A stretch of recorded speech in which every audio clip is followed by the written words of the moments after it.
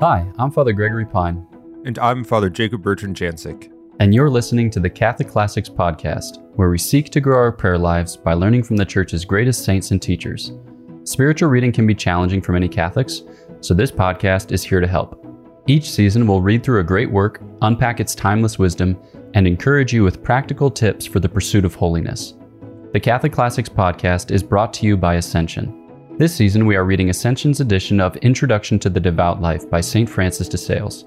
To get your copy of the book and download the reading plan for this season, visit ascensionpress.com/CatholicClassics or text INTRO to 33777.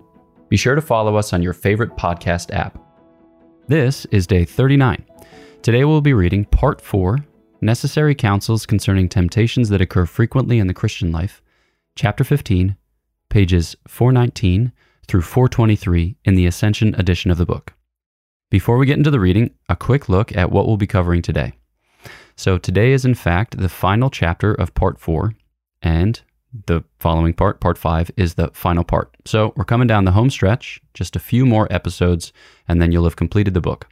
So here, St. Francis is stressing that God is teaching us through the rhythm of consolation and desolation. Perhaps you've heard the word pedagogy, which means like a kind of planned form of instruction, but we can say that God is pedagogical in the way that he permits consolation and desolation to enter into our life.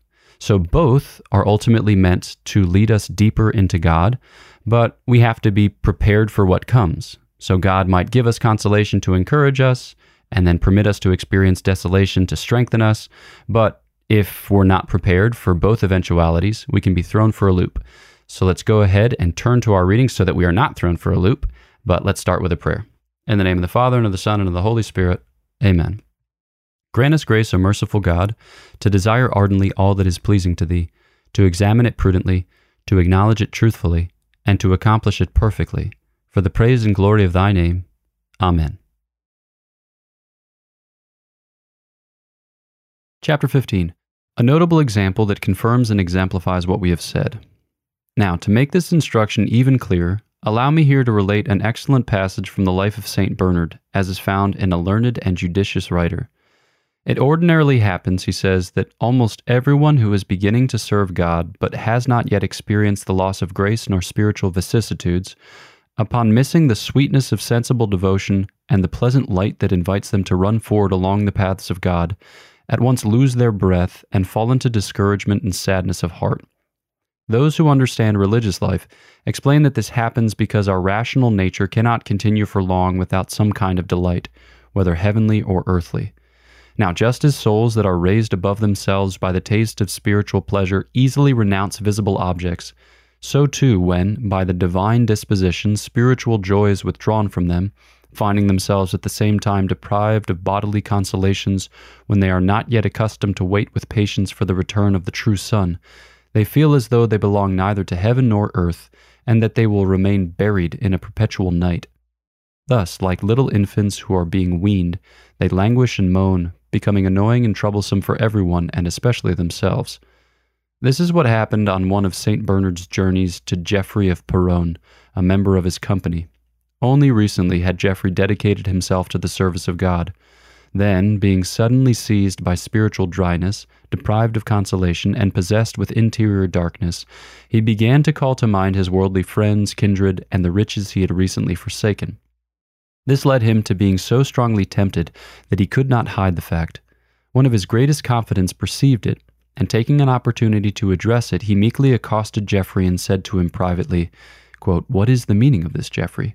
How is it that you are so unusually brooding and forlorn?" End quote.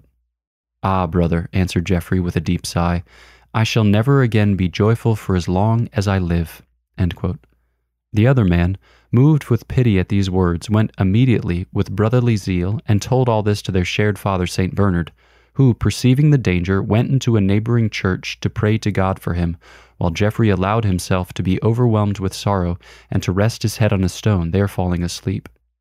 Shortly after each of them arose, the first from prayer having obtained the favor he asked, and the latter from sleep, though with so serene and smiling a countenance that his friend, surprised at so great and sudden a change, could not refrain from good-naturedly reproaching him for how he had spoken so recently about his state of soul. Geoffrey replied, quote, "If I told you before that I should never more be joyful, I now assure you that I shall never more be sorrowful." End quote. Such was the outcome of the temptation that had befallen this devout person. However, my dear Philothea, observe the following points from this tale. 1. God normally gives some foretaste of heavenly delight to those who enter into his service in order to draw them away from earthly pleasures and to encourage them to the pursuit of divine love, like a mother who, in order to entice her little babe to suckle at her breast, puts honey upon her nipple. 2. Nevertheless, this good God also sometimes, in accord with his wise dispensation, withholds from us the milk and honey of consolation, so that by weaning us in this way, we may learn to feed on the drier and solid bread of vigorous devotion, having been strengthened through exercise in the midst of the trial of distaste and temptation. 3. Sometimes violent storms of temptation arise amid these dry and sterile states of soul. In such cases, we must resolutely fight against the temptations, for they do not come from God. Rather, we must patiently endure such dryness, since God has ordained these experiences so that we might thereby exercise our devotion. 4. We must never lose courage amid these interior pains and conflicts, nor say with the good Geoffrey, quote, "I shall never more be joyful," end quote. For in the midst of this night, we must await the return of day. And on the other hand, in the midst of the fairest spiritual weather, we must not say, quote, "I shall never more be sorrowful," end quote. For as the wise man says, quote, "In the day of good things, be not unmindful of evils, and in the day of evils, be not unmindful of good things," end quote. Ecclesiasticus 11:27, Douay-Rheims version. 5. A preeminent remedy for this is to uncover our sorrowful state of soul to some spiritual friend who can give us comfort. Finally, to conclude these very necessary words of caution, I observe that, just as in all other things, so too in this, our good God and our spiritual enemy have opposed designs for us. By means of these things, God seeks to lead us to perfect purity of heart, to full renunciation of self-interest in what relates to his service, and to perfect self-denial. By contrast, the evil one strives to make us lose courage, to make us return to sensual pleasures, and to make us troublesome to ourselves and to our neighbors in order to disparage and disgrace holy devotion. However, provided that you observe the instructions I have given you, you will greatly advance in the way of perfection through the discipline of these interior afflictions, concerning which I must still say a few more words before I draw my remarks to a close. Sometimes, spiritual distaste, sterility, and dryness proceed from some bodily ailment, as when, through an excess of vigils, labor, or fasting, we find ourselves oppressed by lethargy, drowsiness, weariness, and other such infirmities, which, even though they arise from the body, do not fail to trouble the spirit through the intimate connection that exists between our body and spirit. Now, on such occasions, we must always remember to perform such acts of virtue with the whole energy of our spirit and superior will. For although our entire soul seems to be asleep and overwhelmed with drowsiness and fatigue, nonetheless, the actions of our spirit do not cease to be very acceptable to God. And at such times we may say with the sacred spouse, quote, "I slept, but my heart was awake," end quote. Song of Solomon 5:2. And, as I have observed before, if there is less delight in thus performing our spiritual exercises, nonetheless there is more merit in virtue. However, the remedy on such occasions is to recuperate the strength and vigor of our body by some kind of permissible relaxation. Thus, St. Francis of Assisi ordained that his religious should in this way moderate their labors so as not to oppress their spiritual fervor. This glorious father was himself once assaulted and agitated by so deep a melancholy of spirit that he could not help showing it in his behavior. If he went to converse with his religious brothers, he was unable to do so. If he withdrew from them, he was worse. Abstinence and bodily mortification oppressed him, and prayer gave him no relief. He continued 2 years like this, so that he seemed to be quite abandoned by God. However, at length, after he had humbly suffered this violent storm, our Savior, in but an instant, restored him to happy tranquillity. Therefore, if the greatest servants of God are subject to these shocks, how can we, who are among the least of them, be astonished if they sometimes happen to us? So in this section, as we said, we're talking about the rhythm of consolation and desolation, how God permits and or wills that both consolation and desolation enter into our life. And we heard this long story of Geoffrey of Peronne, one of the early companions of St. Bernard of Clairvaux, and we found that he was consoled at the beginning of his religious life, but then when that consolation was withdrawn, he was very despondent, right? So he was very, downtrodden, woebegone, sorrowful, and it took the prayers of St. Bernard to deliver him from that state. So I think when we hear this story, we recognize in it something of ourselves, and we have to contend with, or we have to confront, the fragility of our human nature, and constantly pray for greater dependence upon God, right, who gives us consolation and desolation both, but ultimately who gives us himself in the midst of both, and to pray for a kind of fixity in his will for us, so that way we're not deflected to one way or the other if things change, without forewarning. So, Father Jacob-Bertrand, based on your experience and the conversations that you've had with others who have gone through the same, what are your thoughts about wending our way through consolation and desolation?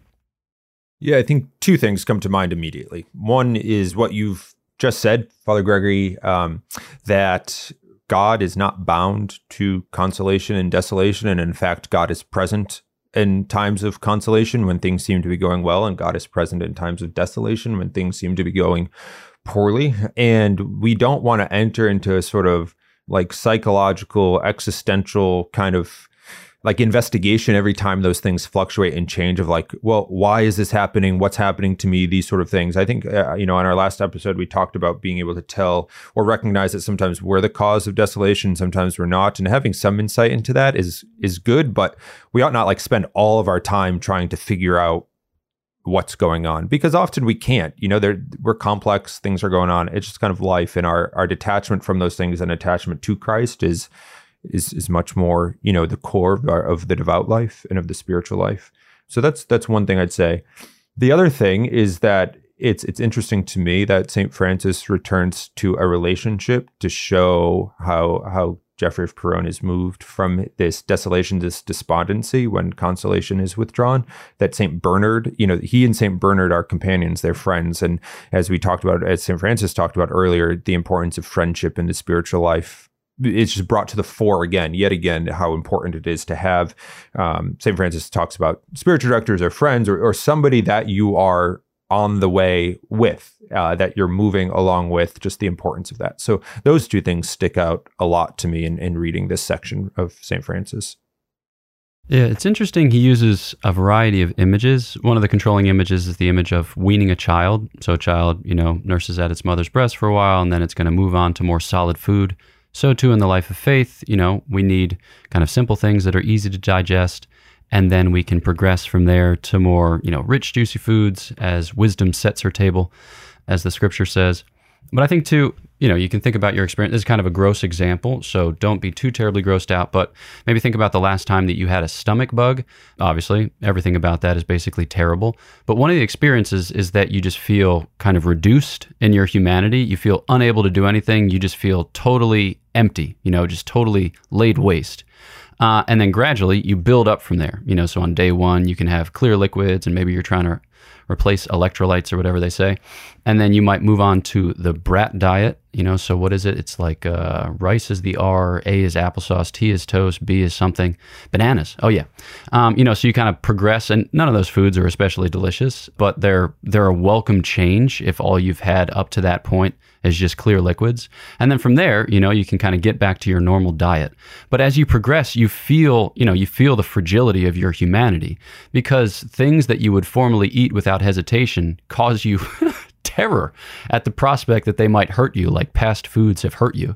And I think that in the spiritual life, sometimes, we have these stomach bugs. Maybe it's a fall, or maybe it's a change in our situation, a change in our state, and we're very destabilized. We feel empty, we feel reduced in our humanity.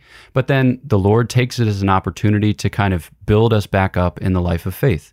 So we have to trust that the Lord is he's a good, mother tending to her children, or a good nutritionist who knows exactly what's best for us at the time when he permits it. And so if we can, cultivate that sense of habitual trust, and that comes ultimately through the life of prayer and sacrament, the things that we've mentioned to this point, then we can begin to see in our reality something of this divine care, something of this divine pedagogy, which we referred to earlier. And once we have those eyes of faith, it becomes easier to go through it because we recognize that, providence isn't just an interlocking series of causes which may or may not care about you as an individual, but is in fact just concerned with the general welfare. It's like, no. We recognize that all of this comes from the hand of God who loves us each individually, particularly. He calls us each by name. He has numbered the hairs on our head. So I think that's super helpful for making sense of the consolations and desolations in our own life. I don't know if there's, any experience that you've had recently or thought that occasions, Father Jacob-Bertrand. I think always in my own spiritual life, this is me being a little vulnerable. Hang on. I always find myself just kind of like, I guess that's what's happening right now. I know in conversations, Father Gregory and I have talked about this sort of phenomenon of, we've been in religious life for over a decade now. We've been priests for both over 5 years at this point. Not terribly long, but you have sort of these expectations when you enter into something that after a couple years in religious life, holiness, there I am, I did it. And it's just not the case. Or the same thing with the spiritual life, I'll do this for, I'll get used to doing it. I'll spend some time doing it and I'll be great at praying, contemplation, here I come. Not so much. And sometimes that leads me to sort of be I guess this is what the Lord has in store for me. And I recognize that I'm a whole host of problems in my own spiritual life. But in that, I think there's a sort of realness, if that makes sense, that, life is not something different than human life. It just is what it is in many ways. And there are a lot of beautiful things about life and about our faith. And there are a lot of tough things about our life and our faith. And everyone experiences that differently according to who they are and the circumstances of their life. And intensity levels are different on all of those fronts. But still sometimes we're But in that, this is what God is doing. This is what God is doing. And there's a beauty to that, to sort of recognizing that the Lord is at work, even when I'm kind of I guess this is it, because it's not it for God. That's the awesome thing. It's through the regular living of life, through our faithfulness to him, that he makes us holy. And that's an amazing thing. And we might not always experience how amazing it is now, but I think part of the beauty of the promise of heaven is that when we have a sort of view of our life, we will be able to see God's hand in it. How God, through kind of the grind, as we've talked about in previous episodes, the daily grind is working to make us holy. And there's the divine in all of that, the supernatural in all of it. So while most days I'm kind of okay, it's Monday, it's Friday, doing the same thing. For God, that's, his love is too much for it just to be, another day with Father Jacob-Bertrand. It's not the way we see it. I'll say it that way. Yeah, and I think too, maybe just one last image is consolation and desolation. It's not like the Lord is setting market factors, like the Lord is an economist, and he's like, let's make some small adjustments to the Fed, or let's make some small adjustments to the interest rate, so that way we can produce, more ideal circumstances or more ideal results. Rather, it's like the Lord is inviting us in and through it into a, deeper relationship with himself, like we've said. And if we think about this in terms of the sacred humanity of our Lord Jesus Christ, it's funny, we don't talk too terribly much about Jesus in this book. I mean, he's present throughout, but it's not a book about our Lord Jesus Christ and his mysteries in the same way that something written by Columba Marmion is. But we can see him present here insofar as these consolations and desolations are consolations and desolations through which our Lord Jesus Christ passed. And they afford us an invitation into his mysteries. And if we're able to suffer these times humbly, with patience, they give us access to our Lord at his most vulnerable and our Lord at his most powerful. So I think especially, in the case of many of us, we probably won't die as martyrs. God be praised should he afford us one of those graces, but we probably won't, just judged on, statistics. But we can all participate in his passion. And often it's in simple and, kind of even silly ways, by patience, by waiting on his word, right? By waiting on his consolation, by waiting on more clear testimony that he is in fact present, or he is in fact at work. And for us, who strive to be faithful, it's sufficient that we just, like we said, keep showing up, remain faithful to the habit of prayer, reception of the sacraments, the friendships that constitute our life, the simple penances which help us to be on the lookout for the different kind of excesses and defects that crop up in our life, a habit of study so that way we're always feeding our minds with, further riches of the divine life. And in the process, we become like Jesus, because that's the point. The point isn't to become a moral juggernaut. The point is to become like our Lord Jesus Christ in a particular and unique way for which each of us is suited as an individual, willed by God for that purpose. So as we wind up with this part 4, we wind up this consideration of different temptations which beset our path, specifically, thinking about consolations and desolations. Any final thoughts, final words, Father Jacob-Bertrand? Just to reiterate what you've said, just at the end there, that the point of all of this is to become like Jesus. That's the invitation. That's what's on offer. And it's not a fanciful offering. It's not a false offering, but the one thing that matters, the one thing that we're made for. And I think this is the point that St. Francis is making throughout this book on a devout life. This is the point, hopefully, that Father Gregory and I are driving home through these episodes, that, you are made to be like Jesus, to be his friend, to share in his life. And that's on offer in a real way. Boom. All right, folks, that's it for today. So thanks so much for tuning in. Be sure to follow us wherever you listen to your podcasts. To download the reading plan and support the production of this podcast, please visit ascensionpress.com/Catholic Classics. And if you'd like to hear some of our conversations on other subjects, follow up with us and 3 of our brother priests on the podcast Godsplaining. That's GODSPLAINING. And there you'll find weekly episodes on a variety of Catholic themes with the occasional guest, scriptural meditations, and even a special series or 2. You can find Godsplaining with any podcast app on YouTube and at godsplaining.org. Know of our prayers for you, please pray for us, and we will catch you next time on Catholic Classics.